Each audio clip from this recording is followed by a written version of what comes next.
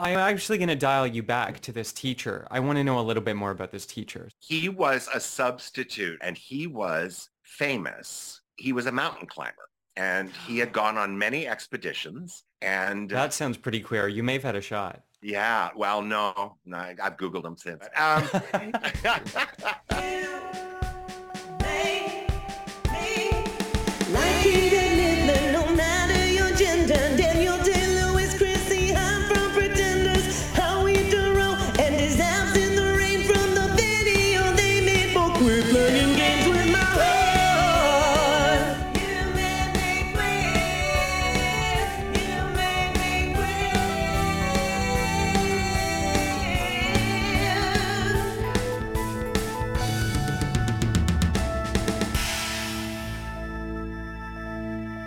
Oh, hello. This is You Made Me Queer, the show where queer people end the hour by billing their therapist.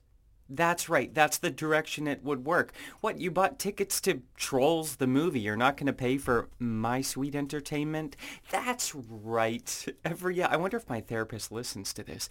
That's right. Every episode, I invite a fantastic 2S LGBTQIA plus guest to point the finger of blame at who and or what made them queer. It's what we do every time. It's what we're doing again. And boy, oh boy, is this one going to be a sweet little peach. I'm going to jump into it because I have been waiting to release this one for a while. It has been in the You Made Me Queer / Disney vault, and today she's coming out. So my guest today is Canadian icon Ronnie Burkett. Oh my goodness, this was a spectacular experience for me. I was truly honored for Ronnie to take time from his very busy schedule to sit down and quite honestly descend into madness with me, which was my fault. Ronnie, was incredibly gracious as I slobbered into my microphone on a Zoom call. And the gift at the end of that is yours, really. I hope you enjoy it. If you don't know Ronnie, you have something wrong with you, but I'll bridge the gap. So Ronnie Burkett is a Canadian puppeteer, best known for his original theatrical plays for adults, performed with marionettes. Is that ringing a bell? Ronnie Burkett, a little more info. Ronnie Burkett has had a puppetry fetish, my words, since the age of 7 and began touring his shows around Alberta at the age of 14. He formed Ronnie Burkett Theatre of Marionettes in 1986. I was 3 and gorgeous at the time. Ronnie's shows have been playing continuously on major Canadian stages and numerous tours abroad. He is beloved, understandably and rightly so, throughout the world. Awards, you say, with a question mark? Many is my answer. Ronnie received the 2009 Seminovich Prize in Theatre, the Herbert Whittaker Drama Bench Award for Outstanding Contribution to Canadian Theatre. I was runner-up. A Village Voice Obie Award, and 4 citations of excellence from the American Center of the Union Internationale de la Marionnette.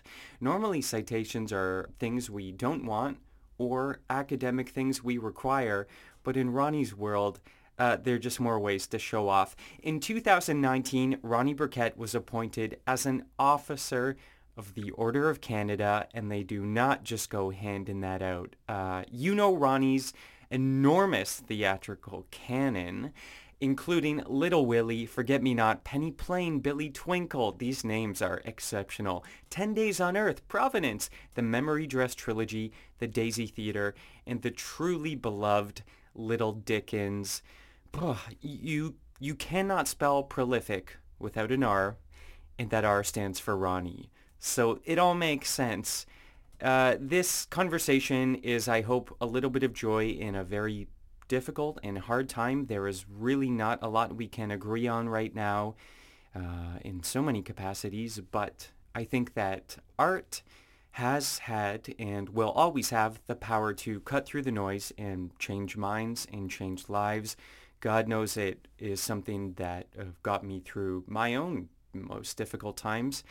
And so I hope this conversation orbiting around the sweet moon of art will help get you through your day and your week into some gentler times beyond. So sit down, mentally project the sexiest puppet you've ever seen, and enjoy my conversation with the only person who really should be called an officer of the Order of Canada, Ronnie Burkett. You made me queer. I'm here, I'm queer, and I'm old. Oh, and now Oh my my dog God. has decided to start barking. It's fine. I have a dog outside the door too who's chewing on a chew toy. He's very old now, and he has these little moments where he just rolls around and barks. So What breed? a Cairn Terrier, A Karen Terrier. like Toto in The Wizard of Oz. Oh yes, I was like Karen because I know, Karens are not the most popular Oh, archetype no, in no, the world yeah. right now. Okay. Yeah, it's fashion Karen. Okay, that's right. That's right. Yeah. Oh yes, Toto. That's a very queer pet. What kind do you have? I'm dog sitting a mini schnauzer. Oh, okay, good. Great. Great little dog. Yes, he is 3. He has the appearance of sort of like a mustachioed Victorian British gent, but is very small. Well, hopefully this maroon will calm down. Okay. Well, you know what? If your dog really speaks up, maybe we get him on the podcast too. Okay. Okay. Yeah. It's a horror. Yeah. Another episode. That's right. So here we are. This is great. And also, is this your personal bookshelf? This is a section of my personal bookshelf. Behind me are 1,600 books on puppetry. Oh my God, this is stunning. And that way are fashion and art books and yeah, sculpture books. But yeah, this is why young puppeteers come to visit me. This is how I lure them into my witch's cave. This is a sanctuary. Folks cannot see this, but I thought that Ronnie was in a public library. It's beautiful, color coordinated. So of course, you were known and renowned for puppetry. Are you also a bibliophile? Yeah, I have been since I was very young, just because, I grew up in a time where the internet did not exist. And so it was the public library. Yeah. And my gateway to puppetry and everything actually was the library. So I started at the age of 7, I bought my first little puppet book. And because I've been able to tour all these years, there are old bookstores in many cities. So I could go into old bookstores and then it became an addiction. It just became a crazy addiction. That's right. Every story starts so beautifully and quite romantic, and then you go over that hump at the top where it becomes compulsive. Yeah. And, I'm at the age where I really am thinking you need to start divesting yourself of stuff, Ronnie. Don't hoard more stuff. I don't really collect puppets anymore. I got rid of a lot of stuff I had of other people's They're work. pretty big. Yeah. But there's a lot of new puppet books coming out. And I'm like, oh, I've got to have that. I've got to have that. So I know. yeah. And the ebook's not the same. It's just not. It is not. And there is something so delightful to have it in the middle of my studio. I had another bibliophile, a very serious book collector, say you shouldn't have them in the middle of your studio and they shouldn't be close to the front windows where there's sunlight. And I had a very old friend who had been the librarian at the Medicine Hat Public Library for a while. And he became a rare book dealer and would bring me things from London. And when he came to my studio, I apologized that all the books were right in the middle of the studio where there's dust and there's sanding, sunlight. And he said, do you use them? I said, we haul out 5 or 6 books a day. And I'll go, oh, I know that German hip joint. Let me show you. So-and-so has it in a book. And he said, well, if you love them and use them, that's the point. So I'm a great believer in if you collect stuff, love it and share it. Yes, yeah, 100%. There's a utility there. And coincidentally, I read an article in The Guardian about hoarders this morning. And I truly did. I was fascinated. It was very long. But that is one of the sort of defining characteristics is that it's items that people don't use and they almost seem aware of the need to get rid of them and they can't. Yeah. And you are someone who is very much employing these books. So anyone who comes at you and says you have too many or you have to get rid of them, tell them to keep walking. Yeah, exactly. And it's a benign thing to find happiness and joy in. And I have discovered in the last couple years that a lot of younger puppeteers who historically are just Muppet mad. They don't know puppetry before the Muppets. Sure. They have started becoming book collectors. Like the young assistant I have working a couple days a week in here Hmm. has his own puppet book collection from the last 2 years that's growing and growing. So I love that I've been kind of their gateway drug on this too, because you have to know where you come from, right? And you know, everyone needs a pusher. And I think it's nice too. It makes sense because puppetry, I mean, puppets are like the analog equivalent of, you know, folks who do digital animation or whatever now. So Yeah. it makes sense that people who love a puppet love a book. Yeah. There's such a push that everything has to be new and original. And because of the way I was trained, Trevor, I was taught nothing is original. It's just who thinks of it first. But that's not really the truth.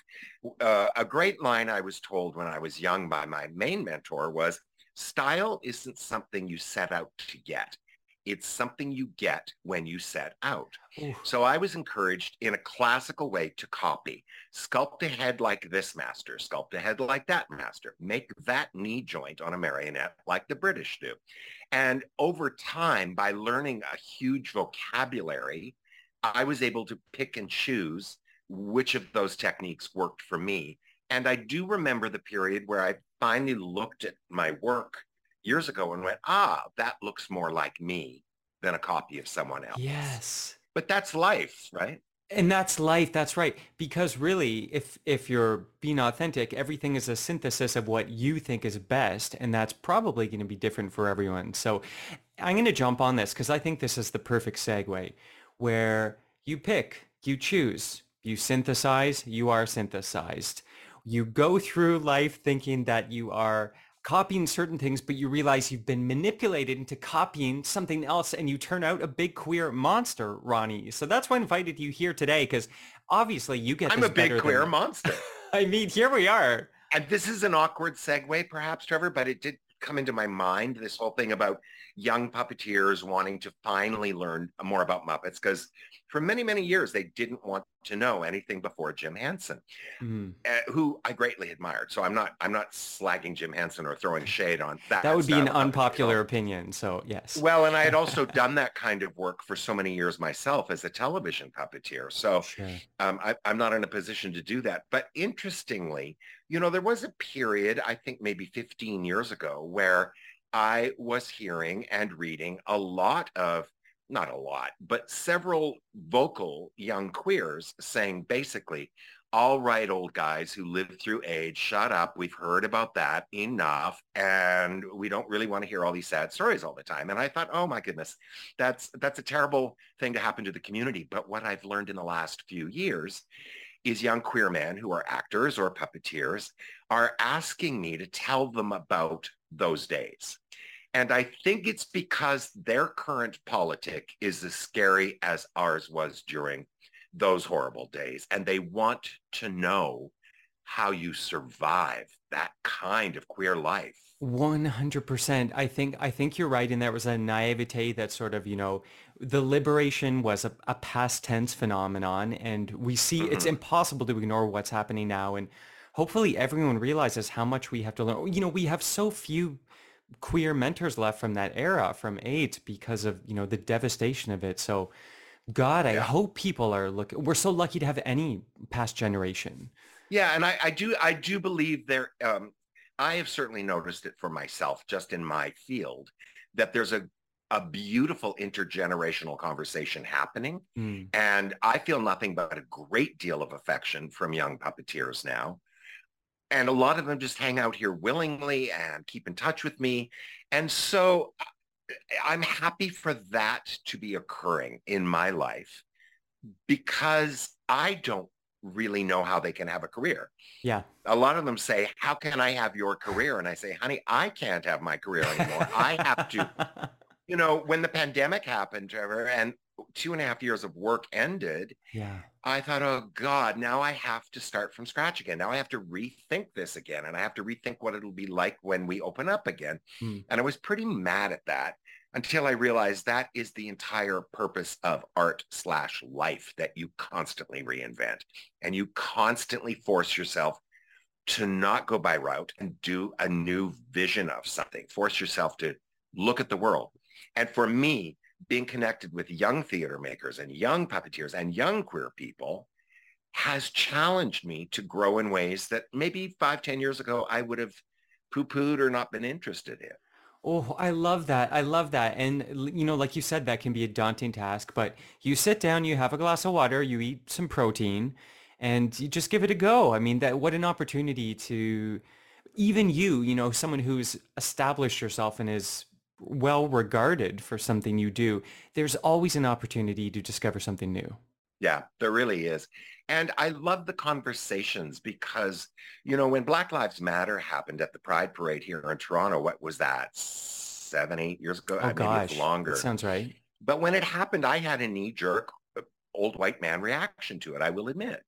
But then I decided that my job as an old white man was to listen. Yeah, And my yeah. technical director at the time is a Black Canadian woman, and I invited her for dinner one night, and just, I said, "What was it like growing up in Toronto for you?" And she, for 2, 3 hours, told what it was like growing up as a Black woman in Toronto, and I went, "Okay, I absolutely know nothing." And so Hmm. I started listening. At one point, I had 5 women working in the studio. Someone was making shoes, and Kim, my costumer, was patterning stuff, and a few other people were here. And someone came in very frustrated, saying, "Oh, some jerk was hassling me on the streetcar." And I said, "Does that happen regularly?" And every one of those women of different ages, of different types, put down their work and started talking. And for 4 hours, they shared stories with each other that I listened to of what it's like to be a woman passing through an urban environment or in this world.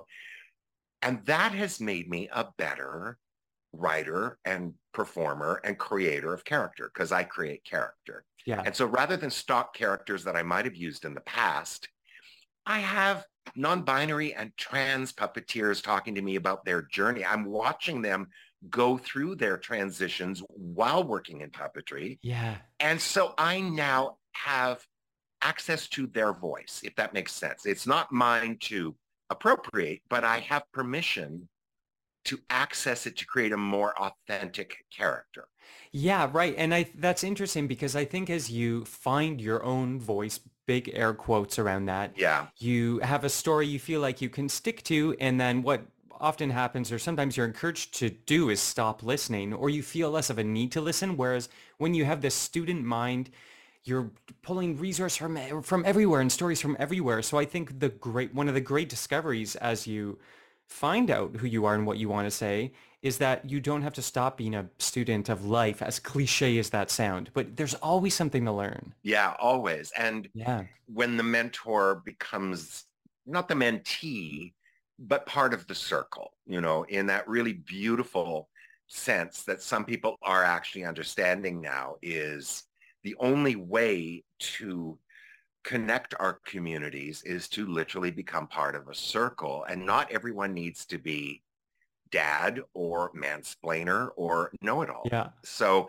that's going back to the books. That's why when a young puppeteer will come in here and say, "I want to do Vietnamese water puppets with a Polish rod control from the 50s." And I'll go, "Well, I don't do that, but I have Polish magazines from puppet institutes in the 50s, and I have books on Vietnamese water puppets. So let's haul those out and look.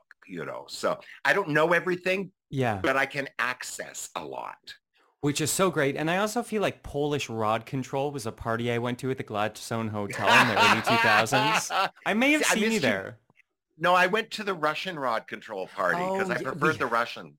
yeah, Yeah. we all have our preferences, right? But this is going to get me back on the prompt because God knows I could obviously talk to you about anything, but I have to pull you into the conceit of the show, which is, Ronnie, you got to tell me who and or what made you queer. Well, there's an old joke, Trevor. It's like from long ago that said, "My mother made me a homosexual." And the reply is, "Well, if I give her the wool, will she make me one too?" So there, I had to get that old joke off my chest. Well, I've been thinking about this, and I don't know if anyone made me. I think I came out of the box ready to go. Oh, And yes.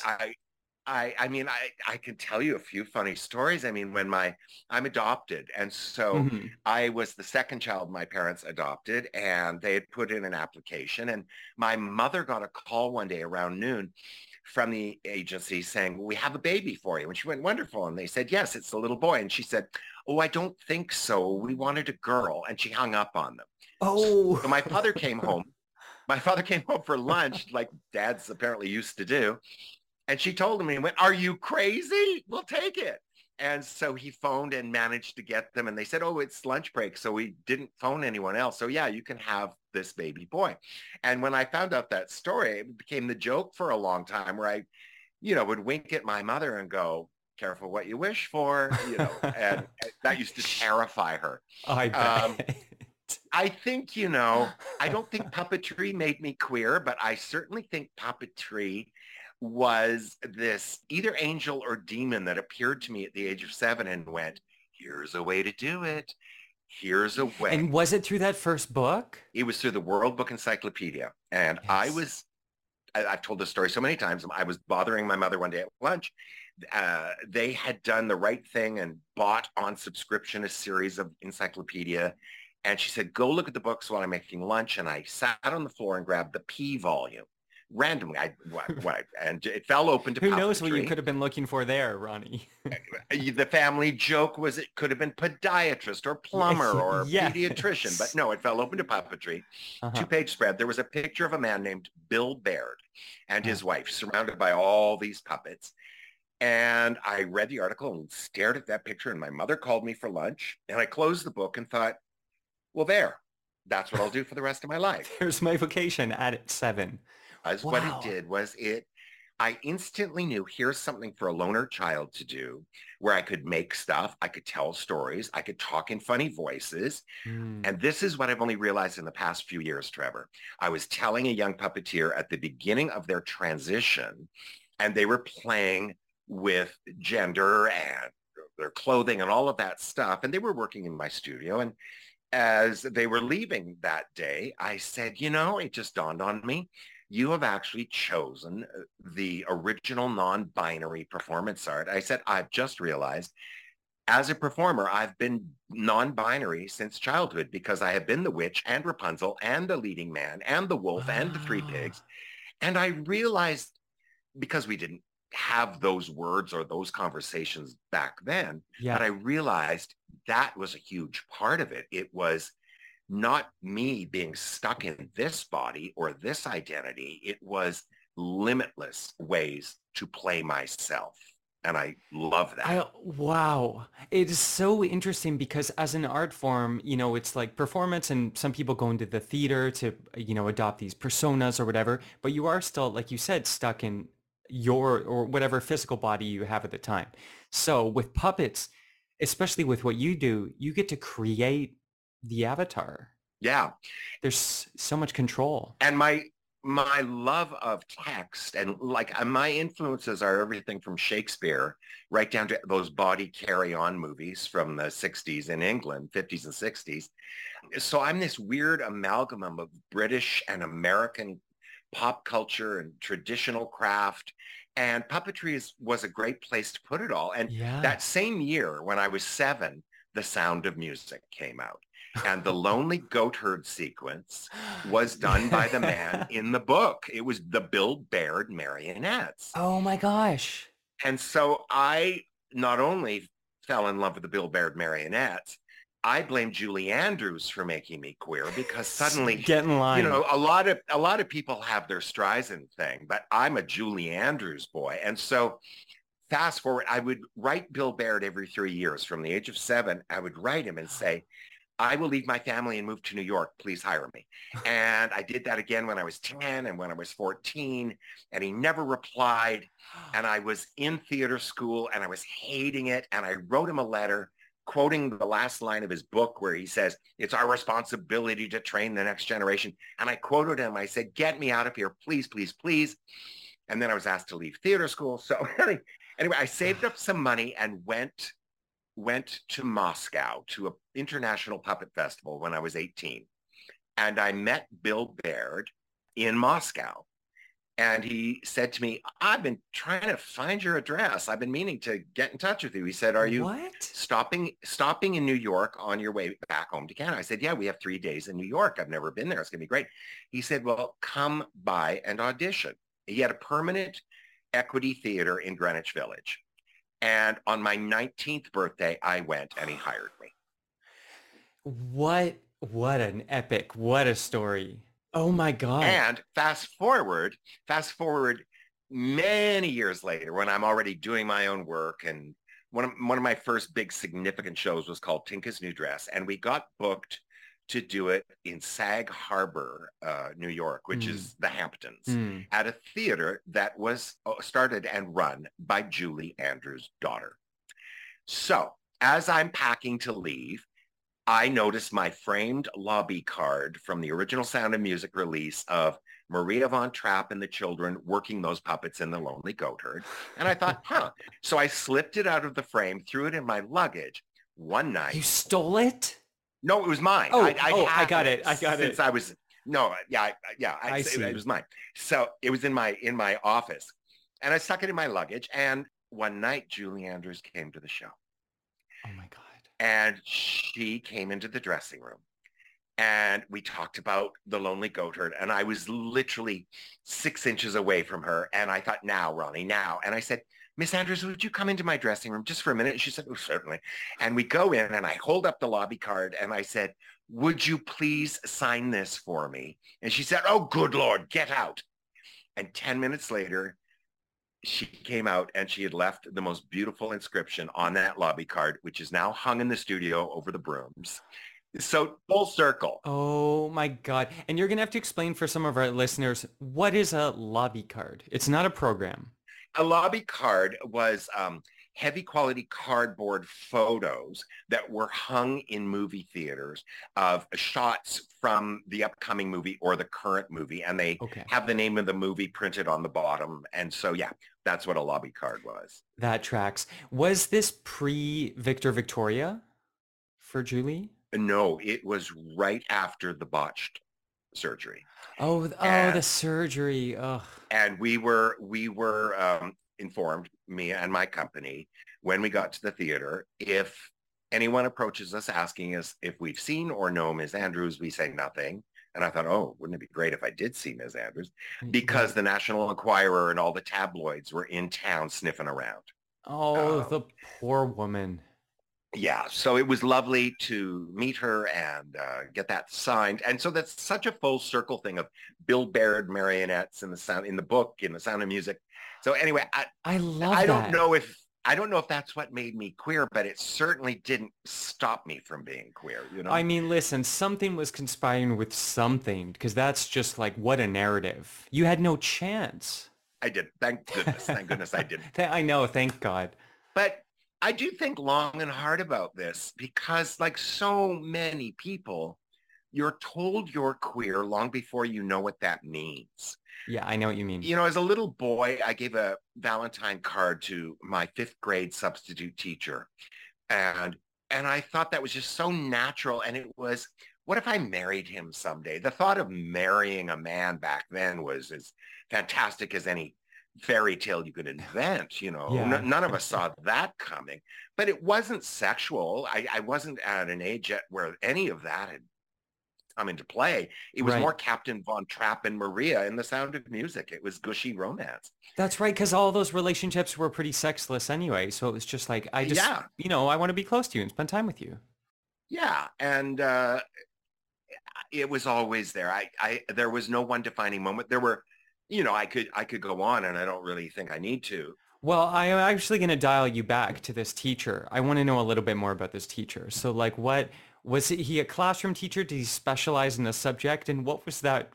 What do you remember anything about him? He was a substitute. He was the brother of one of my main teachers, and Mm.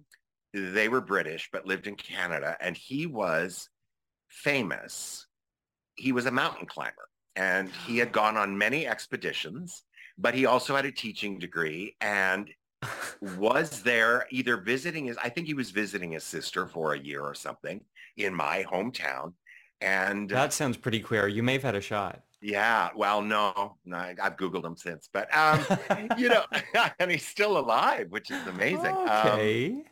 But yeah, it was just, Well, he was a movie star. He was handsome. He was just, Yeah. and he had a British accent. So Oh, how could I resist, right? I mean, come on, come on. And a mountaineer? Yeah. And those were probably back in the days when it was like, I mean, it's a dangerous thing now, but you see sometimes slightly older footage of mountaineers and it's just like them and a rope and an ice pick. Yeah.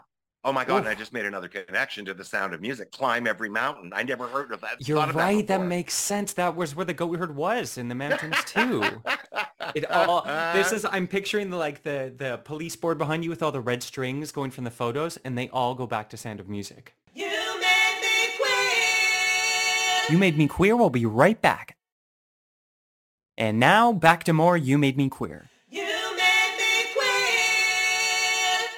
And it was around that time, I think it was sixth grade, the next year, Mm-hmm. we would get a big city newspaper every morning, not the local one. And Mm-hmm. one morning, my dad came into my bedroom. I was still in bed and just put the newspaper on my bed with a plunk and closed the door. And the cover story was about Christine Jorgensen, who had gotten a sex change, I think, in the early 1950s, was the first sort of famous and public trans person. Mm-hmm. And I don't know why there was an article in the 60s, it would have been in the 70s by now, about Christine Jorgensen, but it was a cover story. And I think my father put that there in a really kind of awkward, unknowing way of maybe this is what Ronnie wants to become. Oh, wow. There was no commentary, there was no editorializing, and there was no further discussion about it. But I read that and it was fascinating, of course, Yeah. but I thought, wow, that's so great. But That's a big step. yeah, but I knew that wasn't what I wanted, but that's not me. Hmm. Me, Ronnie, likes men, and Yeah. I like being a man too. I've always liked being a man. Those complicated, sweet but complicated moments when you see someone trying to kind of reach across the divide and say, I have no idea how to help you through this. There's no template for it. There's no reference, but maybe this, there's a sweet heart to that. Yeah. Well, and there's no, I said earlier, I came out of the box ready to be queer, Yeah. just Yeah. plug it in and recharge it once in a while. But there was no instruction manual in that box for the new owners. And there was no Sure. guide to care and grooming of your queer child. That's And my right. dad was a jock. He played hockey. He tried out for the Olympic teams. My dad was that guy. And he got someone who wasn't interested in any of that. And so I look at so many parents and think, well, I think part of what you should be doing is just wait and watch and see what they want to tell you, right? Totally.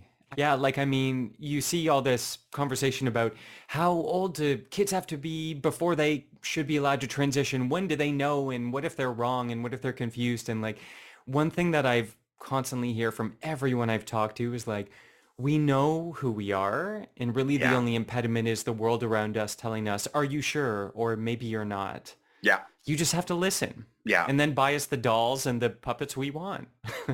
Exactly. Or let us just sit in our rooms and make them or Yes. fantasize about them or whatever, So Yeah. it's never an easy journey, and it's never the same journey.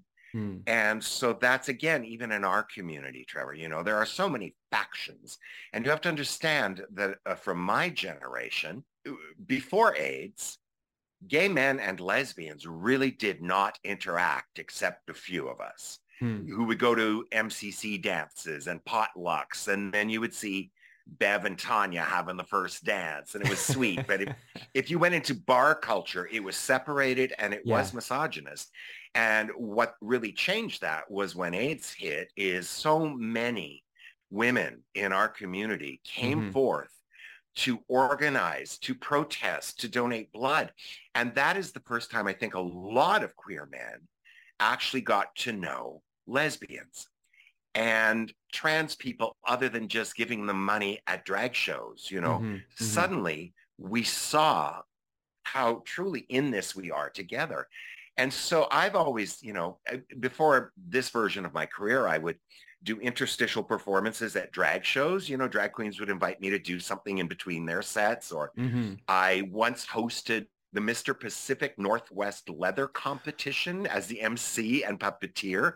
I would take all those really silly queer gigs that nobody else wanted to do because they didn't want to be that public about it. But I got to know my community really well. And I have to say, the affection I feel for that community and sometimes from that community is, Yeah. you know, in those hard times when it is family of choice, when you realize Mm-hmm. I do belong to something. I Yeah. do. Which is so beautiful. And we have to belong to it now again more than ever, I think, because of this rise of hatred and the spread of disinformation, that we really need all arms linked together on this. You know, whether or not I understand someone's transition or their leather fetishism, or it doesn't mean I have to understand. It just means Yeah, we're all exactly. in this together, right? Yeah. And it's like you said too about, sometimes it's willing to just ask a question and be quiet, or not even ask the question, just kind of, step to the back of the room and not participate. Because I can tell you a lot of these Gen Z kids coming up now, they don't have to be taught this stuff. They get binary identities, they get being trans, they get being pansexual. It just makes sense for them. And so Yeah. that's one of the silver linings of mortality, I think, is that older folks don't have to get it because we're going to kick it. And then the next generation is just going to hopefully bring sort of a more actualized, hopefully, situation. Because it's like you said, too, women and lesbians and trans folks really helped gay men through that crisis. And then gay men were the first one sort of granted rights. And then they just turfed all the women and trans people right away and said, okay, we can get married now, or we can have jobs. So like, thanks for the help. Goodbye. Yeah. Yeah. And, you know, you bring in the diversity and inclusivity and people of color and all of those issues too, Yeah. and racism in the queer community. So Yeah. we do have a lot of mindful work to do within our separate communities and our big community, but I think job number one has to be, and I feel this more every day, unfortunately, it's like accelerating, that there is such, well, you know what it's what happened in Nazi Germany. It's like if you point at one group and say, they're the problem, if we got rid of them, we'd all be fine. It's a classic representation of people who have no economic or social reform policies. So just identify an enemy Yeah. and then you can smokescreen everybody. And we're being Exactly. used as this huge smokescreen because Faye and Fluffy are not the danger to conservative Christian families at all, you Isn't it know. insane? Drag Yeah. story time should be mandatory, I think. 100%. Yeah, it's just a smoke and mirrors, and to just pass all this, distract really from what's actually happening, or the climate change, or the rights and freedoms we're losing every day, or the policies that are getting passed while we're all shouting at a drag brunch. It's absolutely insane, Yeah. and I'm hoping that people are wising up to it.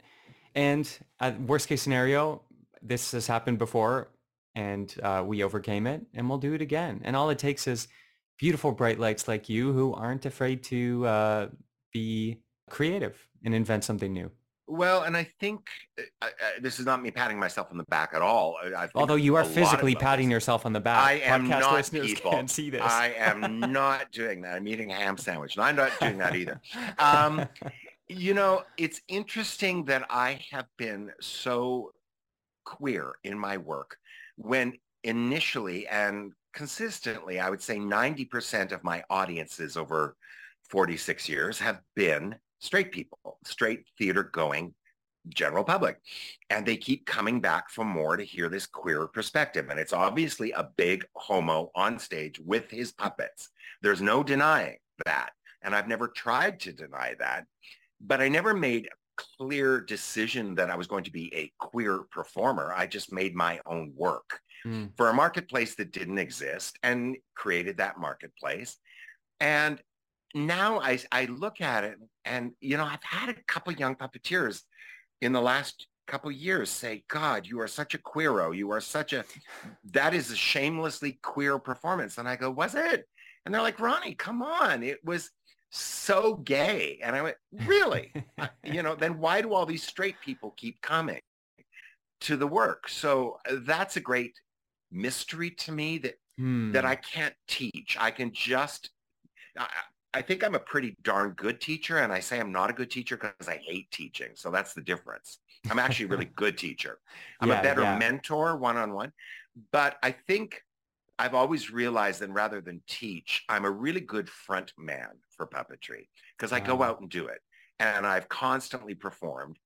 And a lot of young puppeteers have seen my work and gone, hey, I want to do that. Yeah, yeah. And then they get intrigued by puppetry. So I'm a good front man for puppetry. I don't know if well, I know I don't represent the whole of the craft. I just represent my own storytelling. But I think there's something so universal in a specific story, if that makes any sense. And so if we all just tell our stories, it increases the visibility of how universal we are. Absolutely, it does. I think work from any marginalized folks, queer folks included, has I think one of the gifts of being a marginalized person is that you are forced into the fringes, whether you like it or not, and you find out who you are there. And so there's like a familiarity with transgression in a way that I think a lot of normie folks or folks who haven't had a reason to wander outside of the mainstream find completely befuddling and really tantalizing. And I think you give them, as a queer artist, permission to taste that freedom. You know what? Yes. And for many, many years, Trevor, thought I was on the outside looking in. Mm, And what I've realized more and more and more is that most people feel that way. yeah. So what the hell are we all looking at? We're all looking at some void instead of looking at ourselves or each other. And I think, I do know my work and the kind of work I do, and it's character and text driven. Those things, those characters and those instruments in my hand exist only to be those characters. Mm, So it's a freedom not only for me as a performer, it's a freedom for the audience to look at these iconic little vessels and not have to think, oh, I saw them at Stratford last year, or they were in a TV series, or, oh, I know someone who slept with that character actor. I mean, no kink shaming, but No, but those characters exist on stage for the audience to give the breath to. I jiggle them and I wow. speak for them, but that moment of suspension of disbelief is when the audience starts breathing for those characters. So, and I'm not being woo-woo. There are techniques to make that happen, actually, that I employ every night. Yeah. But when it happens, it is this most beautiful sense of community where, well, what did we talk about throughout this whole thing? Where they listen Yeah. to a character telling a story.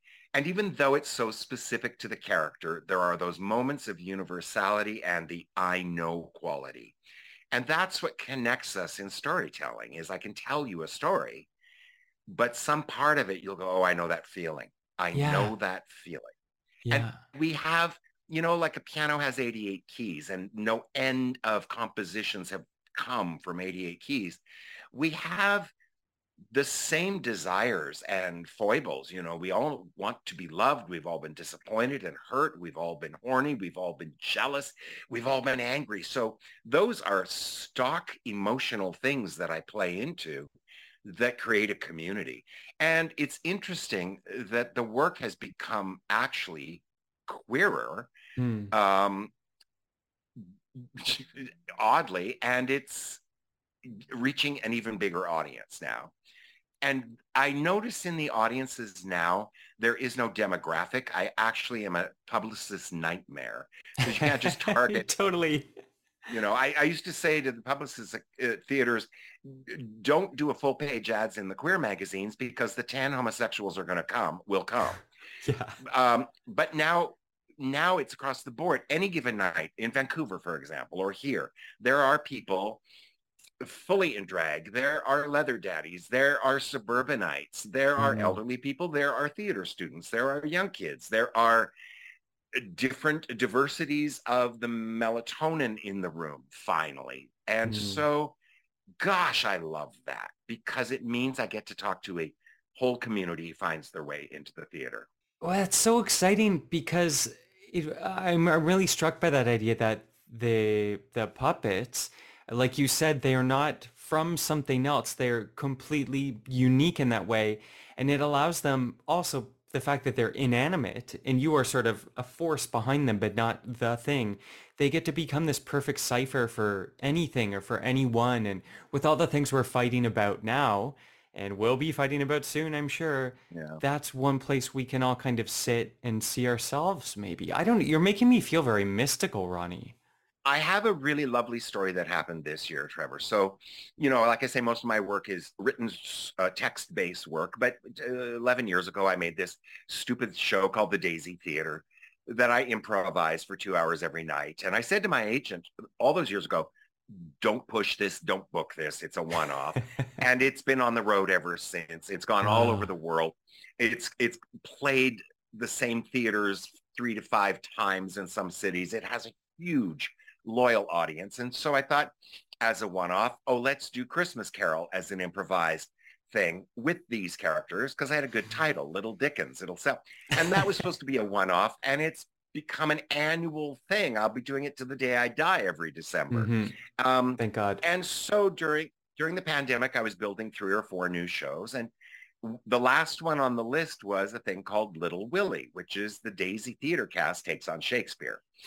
And most presenters said, could you do the sad play about the old man and his dog later?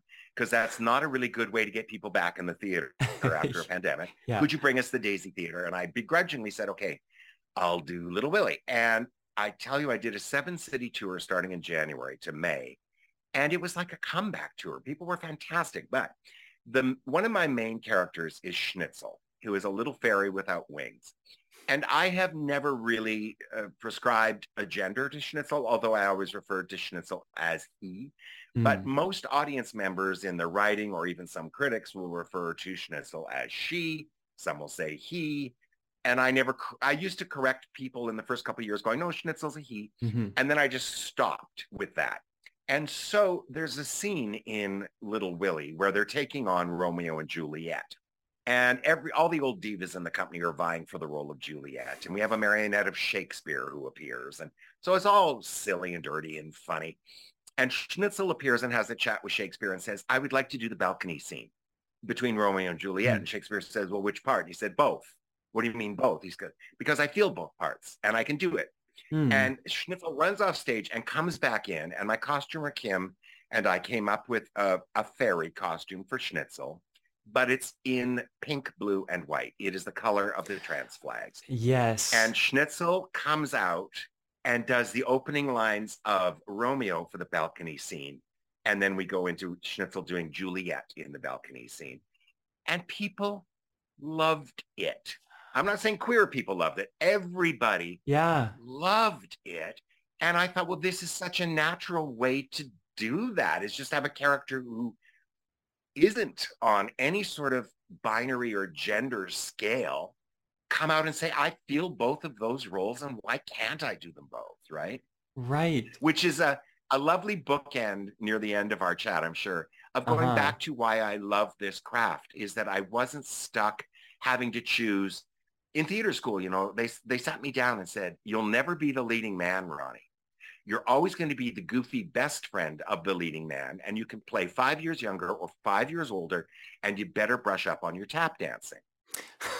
And I was asked to leave theater school because I told the Dean of Fine Arts to go fuck himself. Because I had Yay. already been all of Applause. these characters. Yes. And so Yes. it's a full circle of having Schnitzel come out. When 5 years ago, I wasn't even sure of the discussion or understanding where we are as a community with all of these beautiful, young, legendary children just Mm. identifying themselves in a myriad of ways. Well, fast forward, Schnitzel walks out and plays both parts.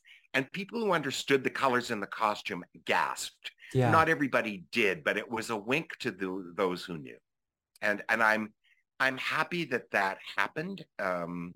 And that I was able to do that just as a silly old puppeteer doing a puppet show. I mean, how modest, but absolutely it's such power, such surprising and punk power, which is so inspiring. Maybe that's the answer. Maybe what we need is we'll all pool our money together. We can get you all the materials you need, and we'll just send you on sort of a tour across the world to everywhere people can't just kind of settle down and see eye to eye, and you just make it happen. We'll give you a week in each country. Is that okay? Fine, okay, but I'll Okay. take Patricia Wilson as my bodyguard if you don't I mind. mean, absolutely not. That should be fine. Now listen, Ronnie, as you've said, unfortunately, our time is running out. I could talk to you forever. You are a magician, but I'm sure you have other things to do. You've books to organize and a dog to tend to. So before I let you go, would you like to play a very fast game? Oh dear. All right, let's go.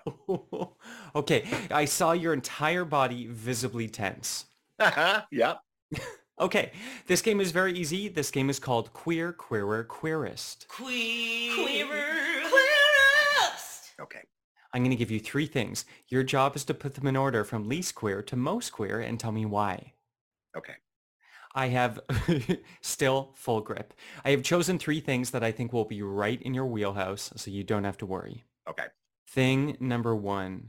In any incarnation, in any version, Pinocchio. Mm-hmm. Thing number two. Sherry Lewis's lamb chop. Mm-hmm. Thing number three. Topo Gigio.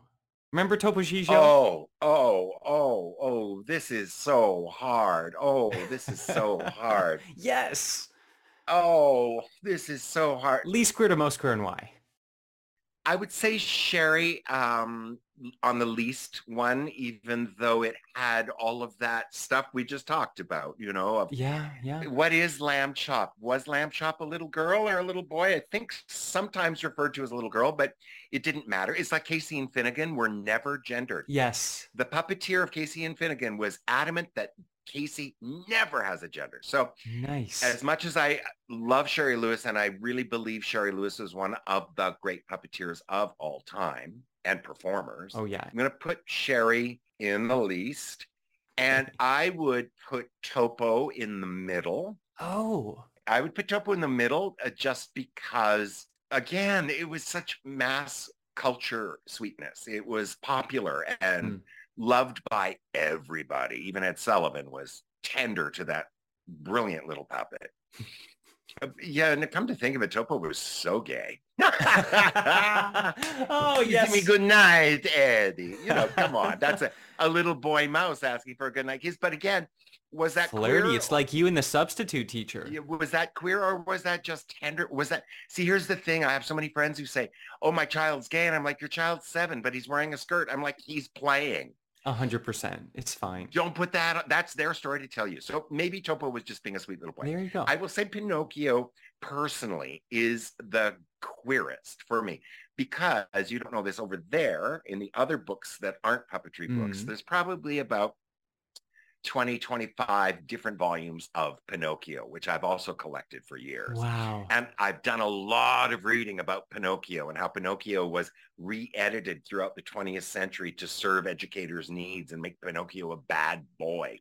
When I think at the heart of it, for me, Pinocchio is one of those journey stories like a Wizard of Oz where Pinocchio is wanting to be a real boy. And so there's something about that always struck me as the queer journey, whatever that is. Right. 100% you're right. Thinking about it that way, like wanting to have, oh, that's my dog going bananas. Yes, I'm not going to put words on that because I think you said it so perfectly. It's just trying to be your authentic self, and Pinocchio felt alive but was stuck being a puppet. Maybe I'm overreading into it, but that to me is the magic of the story. And at the end of the story, it's love and forgiveness that allows Pinocchio to be real. So in everything we've talked about in this conversation, we need that love and we need that forgiveness for people to actually be their authentic selves. Yes, yes. I love that. That's all it takes. It's so simple. Don't we all just want to be real? Wasn't Yeah. What's the song from Paris is Burning? To be real? Who sings that? Anyway. Oh, I've got it on my playlist, but I couldn't. Yeah. I'm sure you do. Maybe it was about Pinocchio. Maybe it was about all of us. Maybe, well, and that scene where Pinocchio goes to the island of the Lost Boys or whatever it is. And oh, yeah, the dark middle of that story. They're all drinking and carrying on. It's just like, well, that's our first gay bar you ever walk into. 100%. 100%. Right. Pinocchio, So, just chill, have a vodka tonic, you're going to be fine. yeah. And thank you, Sherry Lewis, for being a great ally and a great inspiration, and to Maria, who made Topo Gigio, for creating something so beautiful. But I got to say, Carlo Collodi with Pinocchio, you kind of gave me a template there as a Yeah. little queer puppet boy. 100%. And I will check, because this is a very academic test, I will check the rubric. Yes, yes, yes. Congratulations, Ronnie. 100%. You are, in fact, a queer person. Thank you. Oh my God, it's too late to change jobs now. I know. Let everyone know, though, the results are in. And I want to thank you from the bottom of my heart. You are a living national treasure. And I was very queer when this conversation started, and talking to you, Ronnie, has made me queerer than ever. My work here is done. Go forth and be gay. Praise be. Praise be. I'll see you at the Island of Lost Boys. All right, baby. Thank you. Queer, queer, queer, queer, queer, queer, queer, queer, queer, queer, queer, queer. That is our show. Do you love Ronnie more than ever? Because I'll tell you what, I sure do. You can email me at youmademequeer@gmail.com. You're running out of chances. It's our final season, and if you got a bone to pick, start picking. Please rate, review, and subscribe to this show. It makes us popular, and what could be more important? And that is our show. Cue credits. You Made Me Queer is created and produced by me, Trevor Campbell.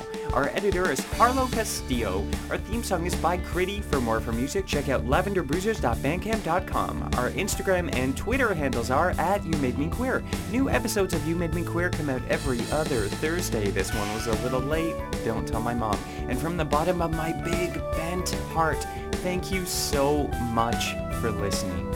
Until next time, remember, we're here, we're queer, and it's your fault.